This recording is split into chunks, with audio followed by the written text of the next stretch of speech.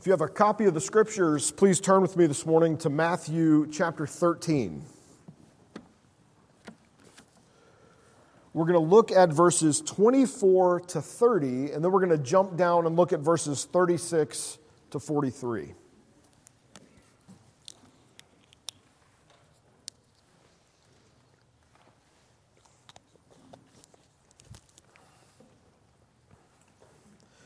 All right, this is God's word for us this morning. Matthew 13, 24 to 30, 36 to 43. Jesus put another parable before them, saying this: "The kingdom of heaven may be compared to a man who sowed good seed in his field. But while his men were sleeping, his enemy came and sowed weeds among the wheat and went away. So when the plants came up and bore grain, then the weeds appeared also.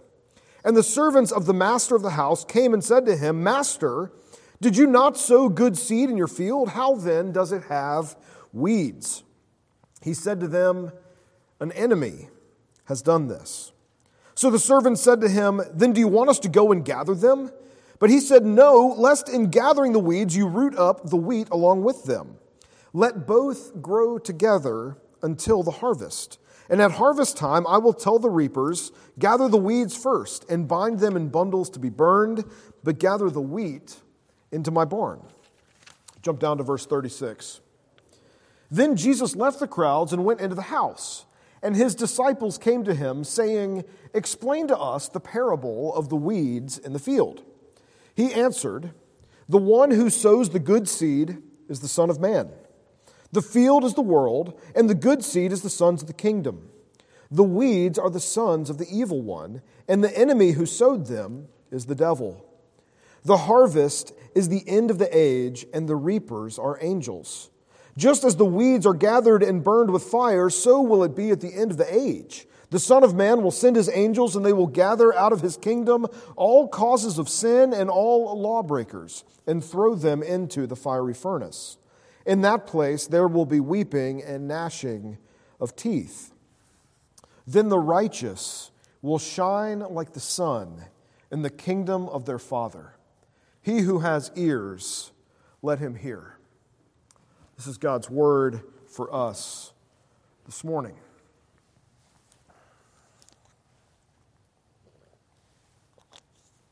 It's a somewhat straightforward story Jesus tells here. There's a man who has a field, and he sows good seed in the field.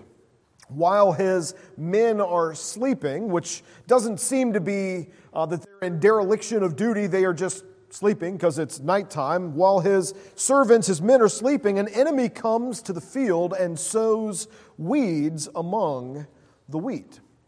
When the seeds sprout, the problem is evident. And so the servants come to the master and they said, "Master, you planted good seed. What happened here?"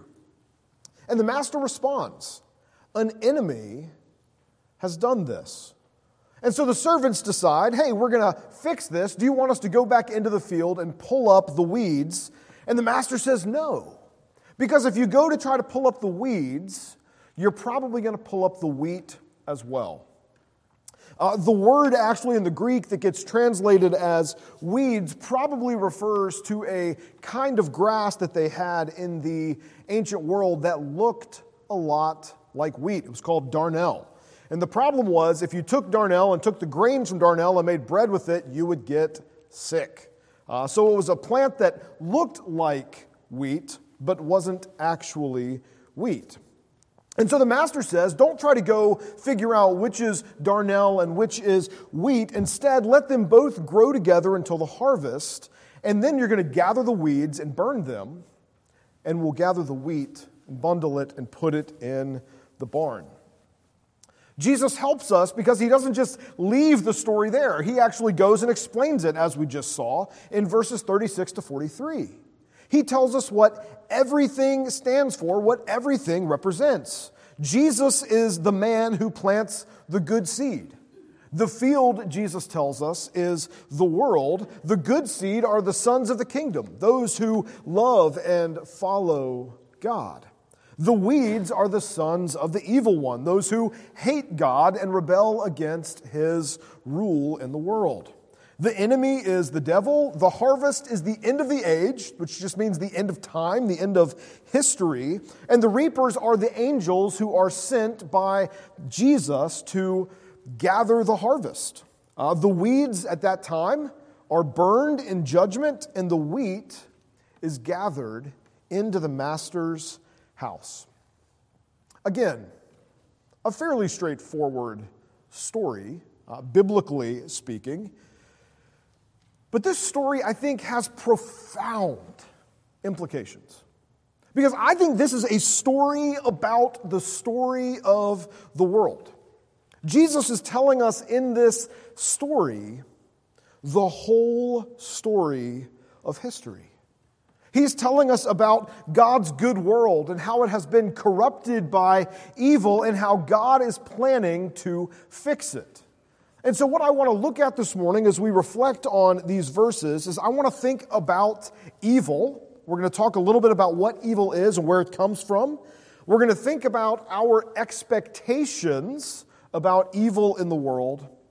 And then we're going to think about what is our response to evil in the world. So we're going to think about evil, expectations about evil in the world, and what our response to evil ought to be. The passage tells us a little bit of where evil comes from. You see it there in verse 28. The master says, when the servants wonder what has happened, the master says simply, an enemy has done this. One commentator says, this is the Bible's only answer to the question of where evil comes from. We see at the beginning, obviously, of Genesis, we see Satan disguised as a serpent who comes and deceives Adam and Eve. But the Bible doesn't really give us much more about that. So as we think about the problem of evil, which is a philosophical problem about where does evil come from, here is what the Bible tells us. Evil has come into God's good world because an enemy has done this.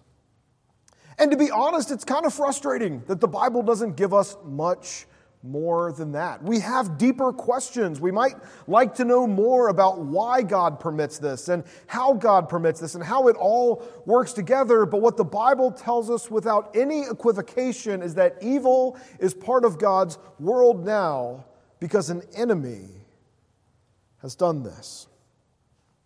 But this passage also tells us something about the nature of evil. It doesn't just tell us that it comes from an enemy, it tells us that evil is not a creative force.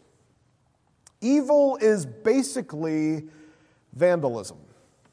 Evil takes God's good things and just distorts them or twists them. It doesn't create new things. It can only vandalize the good things that God has made. It is weeds in a field. The field is fine. The crop is fine. It is adding something corrupt to what is already good. You might notice here the enemy is apparently not strong enough to fight the master directly. It doesn't seem like they are equal and opposite forces. All the enemy can do is go and vandalize the master's field in the darkness. One philosopher describes evil as a cancer of the good. It is taking what is good and distorting it and twisting it and vandalizing it. That is what evil is. We see that here in this story. So what does that mean for our expectations about evil in the world? Well, this parable tells us something very simple. There are two kingdoms that are growing in this world. There is the kingdom of God, which is where God's people love God and follow God's rule. And there's the kingdom of man. And the kingdom of man is comprised of those who are opposed to God, who hate God, and who rebel against God's rule in the world. Two kingdoms, the kingdom of God and the kingdom of man. And this is important for us to understand because there are tons and tons of misunderstandings about the nature of these two kingdoms. Friends, the biblical expectation is not that the kingdom of man takes over and things get worse and worse and worse. Nor is the biblical expectation that the kingdom of God takes over and things get better and better and better. What the biblical expectation is, what this passage is telling us, is that the kingdom of man and the kingdom of God are both in the world, and they are both growing to maturity alongside one another. Both kingdoms grow to maturity. What does that mean for us? Well, one of the things that means is that we expect to see the kingdom of man grow. And as we see the kingdom of man grow, what that means is we will see rebellion against God become more overt. We will see sin be embraced in the world. We will see evil be celebrated in the world. But we also expect to see the kingdom of God grow.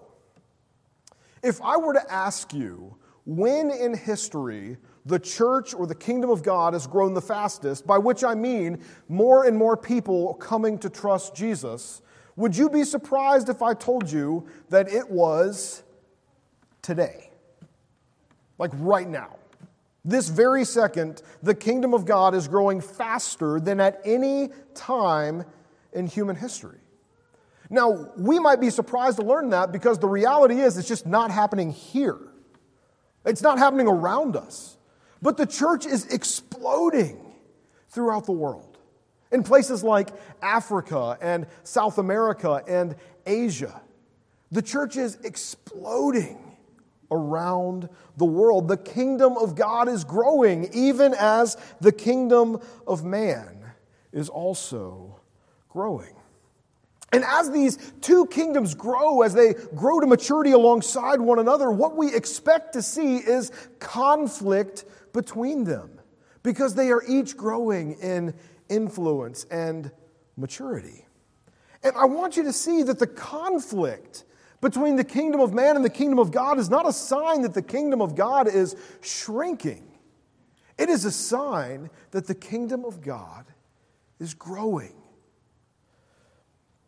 And I say that because I think a lot of Christians right now have a lot of anxiety about the world.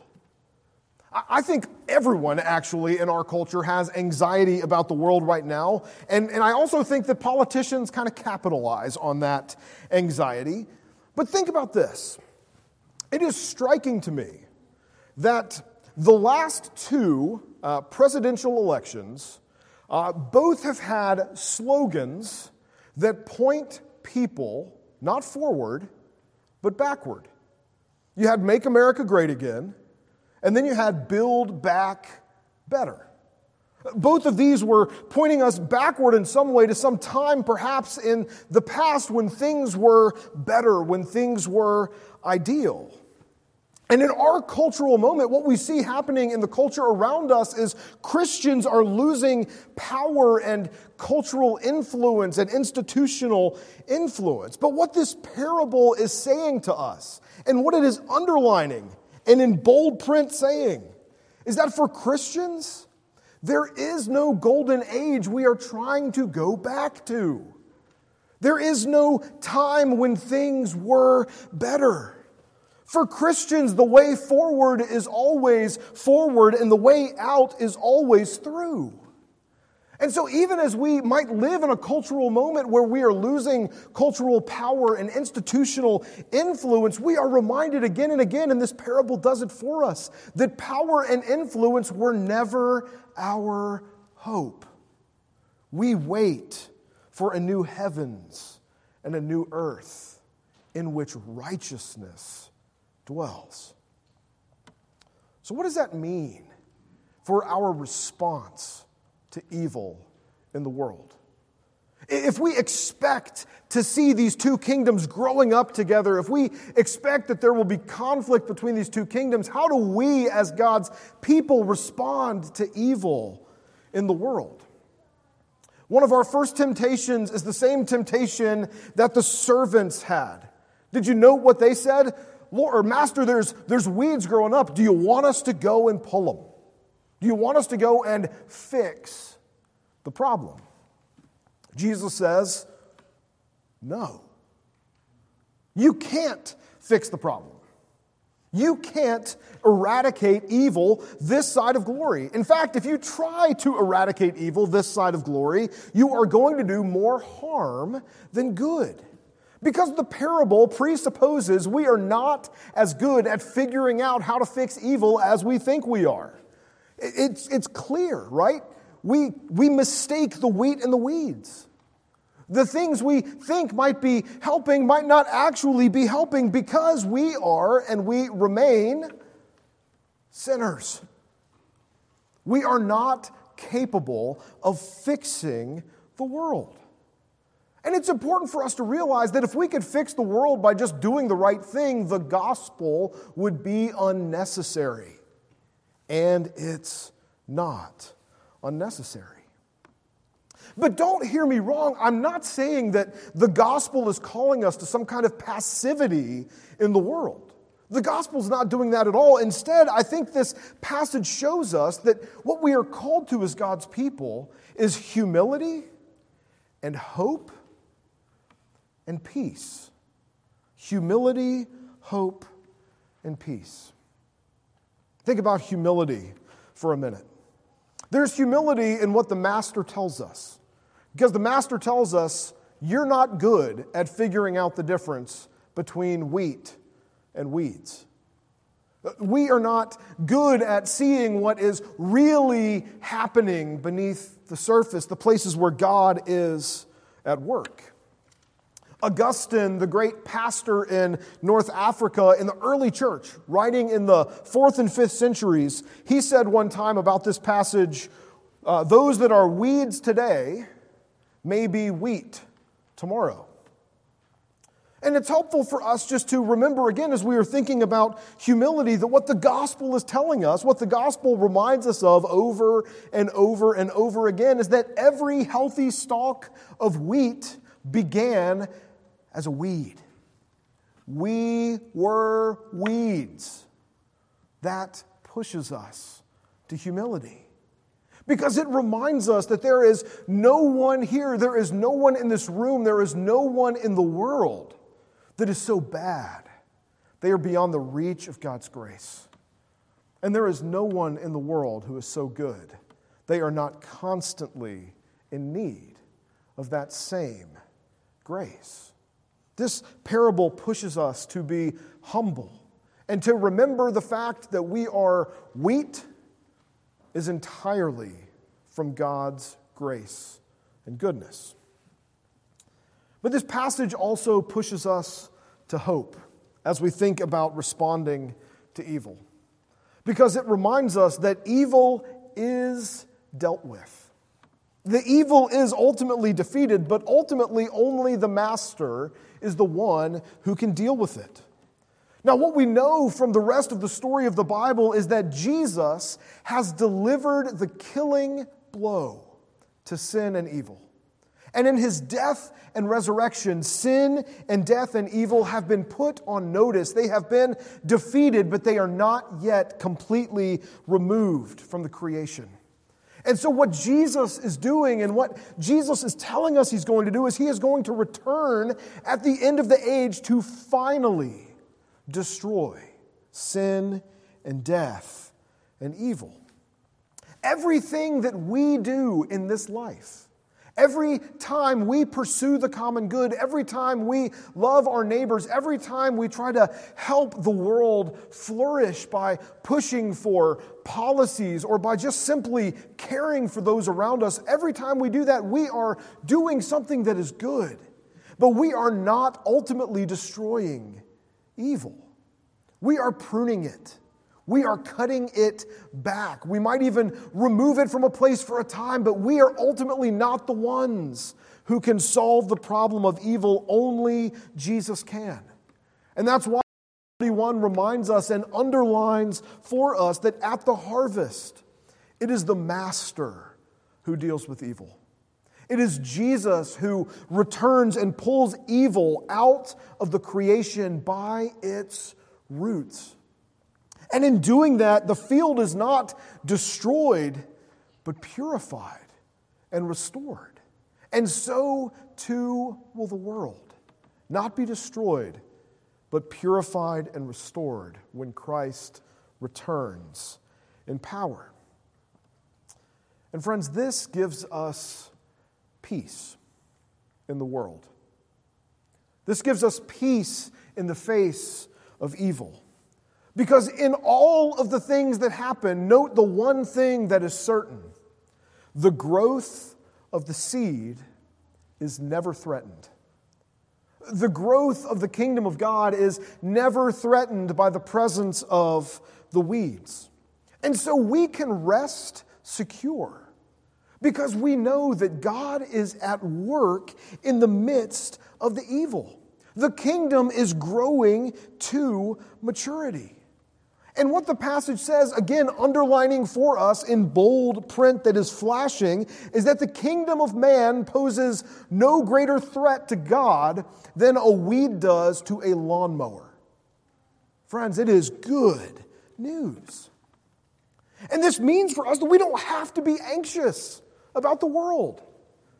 We don't have to be anxious about the things we see happening around us. We are an ancient people. And we have a story that began before this news cycle. And this story stretches beyond any election, any nation, any empire. And so whether we as God's people awake tomorrow in a position of influence and power, or if we awake tomorrow persecuted by the state, we wake up with the exact same set of responsibilities to love the Lord our God with all our heart, soul, mind, and strength, and to love our neighbors as ourselves.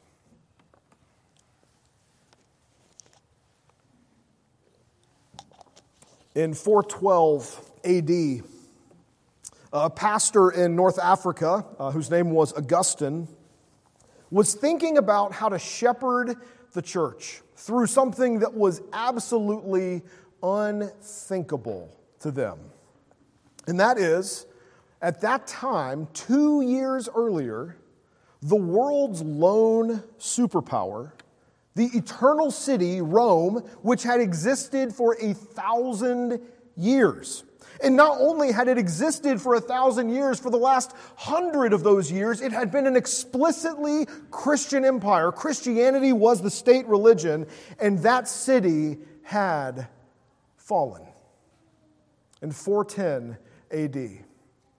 Think about how disorienting that must have been for the Christians living in the 4th century. This was the empire under which Christ had lived, under which Christ was crucified, which had now seen the expansion of the kingdom to such a point that it had become the official religion of Rome. And that city had been defeated. Can you imagine what Christians at the time were thinking and feeling? They were asking themselves, like, what does this mean for us? And Augustine's answer was a book that he ended up writing. He started it in 412 and he finished it in 427, and it's about 1,000 pages long. And the book is called The City of God. And Augustine's book reminds Christians then and us today as well, gently but firmly, that Rome was never our hope. That no nation, no empire can ever be the hope of God's people because we are waiting on another kingdom. This is the last words that Augustine writes in that book. This is the closing thought of that book. Listen to this. Augustine says this. He says, "There we shall be still and see We shall see and we shall love and we shall praise. Behold what will be in the end without end. For what is our end but to reach that kingdom which has no end? Friends, we are waiting on a new heavens and a new earth in which righteousness dwells. And what this parable is telling us is this is our story. This is it. This is the story of what is happening around you. This is the story of what is happening on the news. This is the story of what is happening in the world. And this story begins in goodness and ends in glory. And what is ultimately true of this story is what is ultimately true of us, and we see it in verse 43. Because for you, Christian, the long-term worst-case scenario is that the righteous will shine like the sun in the kingdom of their Father. All because of Christ. Would you pray with me?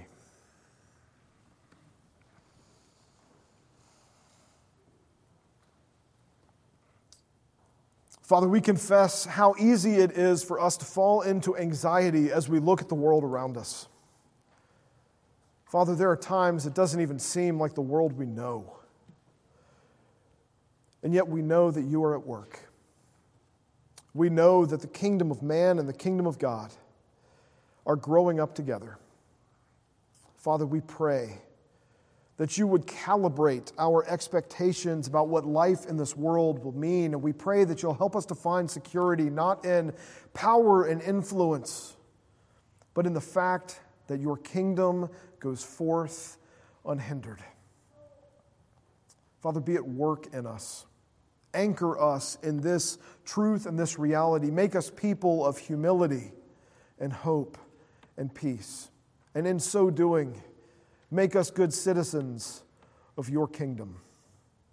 We pray these things in Christ's name. Amen. Friends, let's stand and respond by singing together our closing hymn, Be Thou My Vision.